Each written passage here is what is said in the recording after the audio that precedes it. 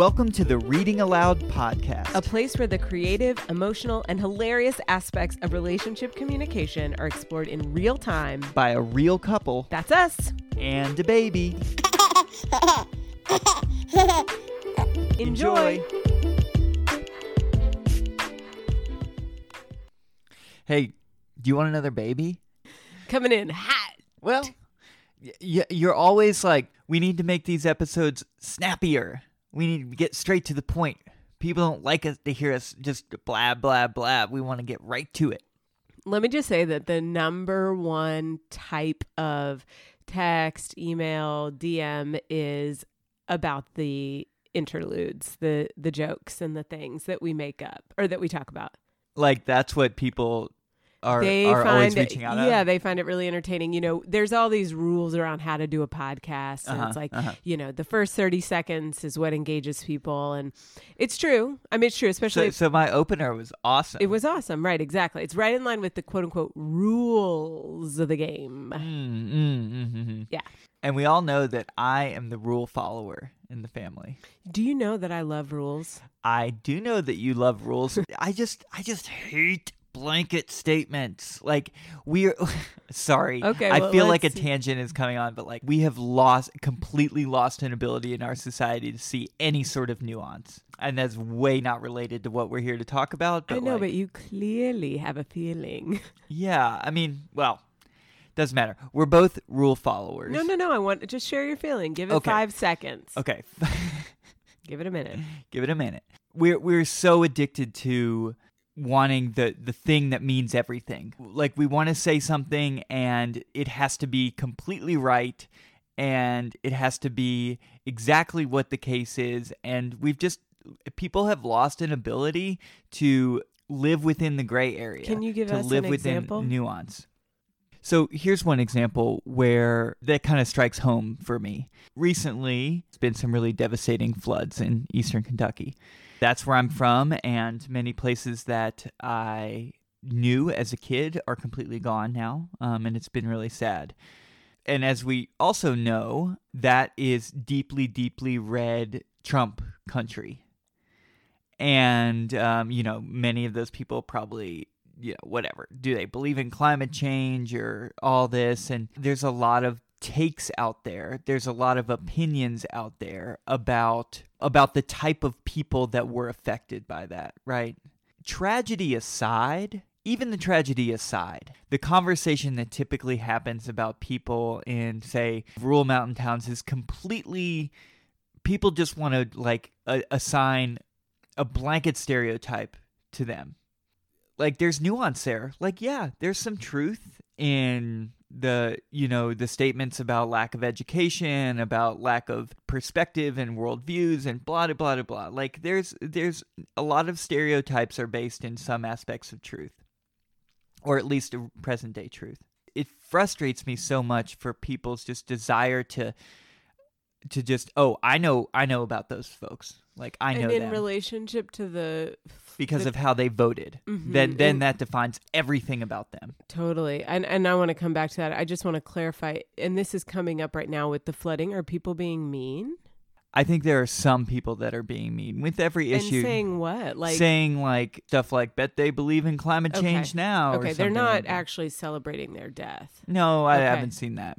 That's really terrible, babe. And I just want to acknowledge 2 things. One, that has been, I have watched you take up for the people that you grew up with in rural Kentucky and Kentuckians in general. I've watched you take up for your people and your community many times in the face of large blanket statement assumptions and the polarization that's happening politically. And I appreciate the way that you always return back to humanity. And I find that, you and I can have conversations about stereotypes and where they come from. And there's a mutual respect for each other and where we come from. And also, kind of a curiosity, like, where do these stereotypes come from? And also, I've never heard you say, like, all people in this category are blank. Yeah.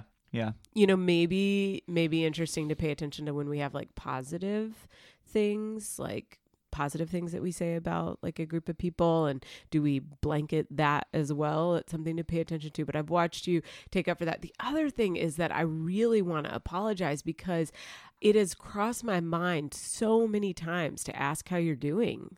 I mean, I have absolutely no excuse other than like it crosses my mind and then I don't follow up with it. You are so good at being attuned to my feelings. And so I just wanted to apologize for not always following up specifically about this issue.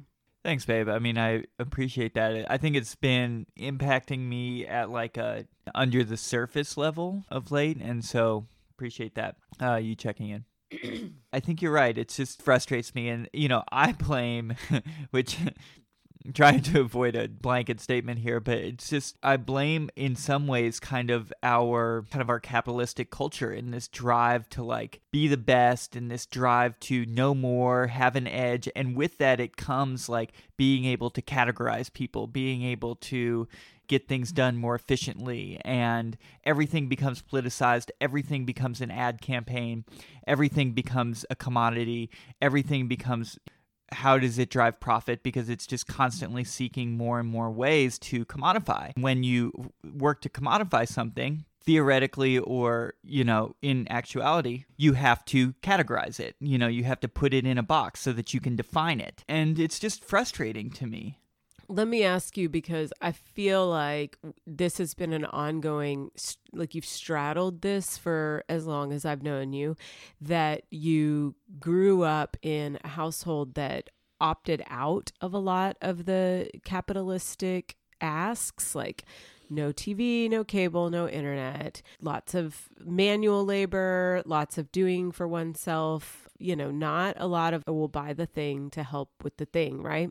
No central air, for example, right? Like there's a lot. Hot AF. Yeah. And don't you dare, listener, put that into a blanket statement. It's the coolest house in the whole world, and not temperature wise. Let me just be clear. It is an amazing way of living that I really have appreciated. And then going college and really feeling like you are finding your, like the framework for those values, and then going on to do the work that you do in the environmental world. So, and now you're working with men to build deeper community. And each one of those things is going against the prescription. And also you and I have like figured out like, where do we straddle that? I mean, you've always talked about ways in which you have flexibility. Like when people say, oh, I drove my car here. I think we've used that example before. Oh, I drove my car here instead of biked, they say to the environmental activist. And you're like, yeah, of course you drove your car here. Like, cool. Me right. too. And, you straddle that. And I'm curious, because sometimes you'll, when asked this question, you'll kind of go back in time and you're like, you know what? I don't want to do any of it. Right. And it's like, I wonder if you can explain how you've straddled that over time, or how you're straddling it now. Yeah. I mean, that's a great question. One add-on, because I think a lot of people want out and they feel very much trapped in the cycle of capitalism. The first thing that comes up for me as a release is that you don't need to know everything. Everything doesn't have to make sense, and that's okay. To be able to live in uncomfortability is a real key, in my opinion, to existing in this world, because everything is uncomfortable. At some point, you're not going to fully understand or like have a handle on it, and at all times, if you're not able to embrace that vulnerability. I guess one thing I approach this from making change in the world, and how do we make change? And one of the ways that I've found in terms of creating change and is through creating connection, and through connecting with people, and through relating to people, and us all understanding that in one way or the other, we're all interconnected.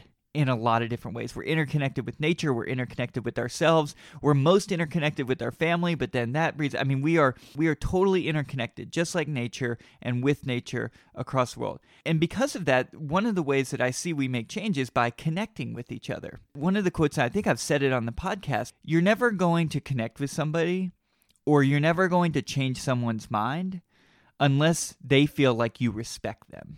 And not that you have to be a leader, but like everybody wants to like, proselytize in kind of that way. Isn't that a hard word to say? Oh my God, I can't struggle say with it so Well, much. you on top of proselytize? Proselytize?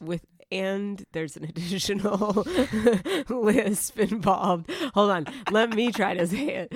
Proselytize? No, it sounded exactly the way you said it. No, you kind of add the, like your S's are much more pronounced. Hold on. Proselytize. I mean, it's like a THES, TIZE's whiz. Let me just say, I appreciate you naming that about me. You have to be able to live in the uncomfortability and vulnerability of life. You're not going to understand everything. And if you strive to understand and have complete control of everything, you're just going to place everything into categories and make assumptions about everyone. And in my opinion, never get anywhere. Thank you for everything you shared. Thank you, sweetie. I imagine a lot of people would get a lot of comfort out of what you're saying. It's like you offer so many breaks, and that can be difficult for me sometimes because I think that breaks mean, maybe I don't totally trust myself, that I might just go off the deep end or in another direction altogether. Like, we've had to cut ourselves a lot of breaks since having Neo. It's like we literally can't keep up with everything. And we're having some friends over for dinner, and they're very thoughtful, conscientious friends. And I'm a little like embarrassed that we don't have compost right now. We had this great like homemade compost. And, they're going to be like, where's the compost? And I'm going to be like, not in this neighborhood. At the landfill. Yeah, at the landfill. It was funny. I was like even crafting my response to a question that's not been asked and a question that may not get asked. But I was like, we've just had to give up on some of our rules, like some of the rules that we set since having Neo. And I've cut myself a lot of slack there, and imagine that, I will return to a homeostasis that feels right for me once I don't feel so overwhelmed with all the things. Thank you, Neo. Yeah. Hey, everybody. Did you know that the Reading Aloud podcast has a Patreon account? That's right. When you support this podcast through Patreon, you become part of our Reading Aloud family, and we love our family members. At its core, this podcast is about providing insight and conversations that support and inspire our listeners to deepen their relationships and build community through conversation. Every week, we receive meaningful feedback on how the Reading Aloud podcast has supported someone through a challenging time, and now we need your support to keep that going. Your Patreon commitment not only provides you with curated, fun, and interactive bonus content, it helps us cover the many costs of producing a podcast. Check out our Patreon link in the show notes and see which level you can commit to. And know that we thank you so much for both your listening support as well as your financial support. Now let's get back to today's conversation. I love listening to you. Like the other day, so we've been taking these morning walks. We've got our route. It takes a certain amount of time. In order for it to happen, I have to wake up early with you. Neo has to be in a good mood. He has to be well fed, have all the right snacks. The music has to be perfect. Stars literally have to align. Yeah. And the past 2 days, for whatever reason, you've walked out the door moments before I come down the stairs. I'm going to make you sound like a terrible person. Yeah, terrible. I hear you coming and I like scuttle out. Yeah, you like run out and you're like, oh, sorry, missed you. Like, babe, I'm right here. So anyways, that's not totally true. Oh, you're there. Ooh. Whoops. Whoops. Yeah. So stars haven't aligned. And the other day you said, you're like, it's okay. We're going to have many more family walks. And I was like, yeah, I got to let this one go. I got to let it go because my fear is that we won't keep up with the tradition that we are starting to build. And it's one that is so special to me because it reminds me of the days when you and I used to wake up early and walk. And all of those sweet things have been so distant. Yeah. So, I'm like, oh, we're never going to have it. There's just these, like you said, blanket statements, these, whatever you said between gritted teeth when you first started. I hate, what is it? Alls or nothings? Yeah. All or nothing, or there's a word for that. We're just not going to capture it. Yep. So we didn't talk about babies. No, we did not. We got off on blankets. We talked about baby blankets. Now we talked about big blankets. Oh, so I just wanted to say, and I'm putting you on the spot here, but this is what the podcast is about, is you had a lot of emotion when you've been talking today. Lots of tears in your eyes, none dropped, but a lot of them like swimming around in your eyes. You ain't lying. Right. And what is it? Like, what's up, babe? Oh, I feel like coming into recording today, I was very much coming into a space where I was like, you know, when people talk about like when you feel emotional, like take a breath, and sometimes a breath for me is like a day, right? I've learned from you how good it is to then don't make that breath a lifetime, but my breaths are still longer than a literal breath. So that's where I was coming in. I think overall, I feel a little like really undercut and misunderstood. You know, when you try to, like, you're literally saying one thing and then somebody is saying what you said, or somebody is like just completely misrepresenting how you're showing up to a situation, and you like can't get out of it. If you bring it back up, it will only just escalate the situation. It's just very in a lose-lose situation. I'm going to go ahead and just affirm that this is not about me. However, yes, this is not about you. I know that. However, I am positive that you end up in a lose-lose situation with me a lot, and the escalating thing also applies with us. Separate from us, babe, you're being gaslit. I know the circumstances, and that's what's happening. You know, It's like you're invisible, right?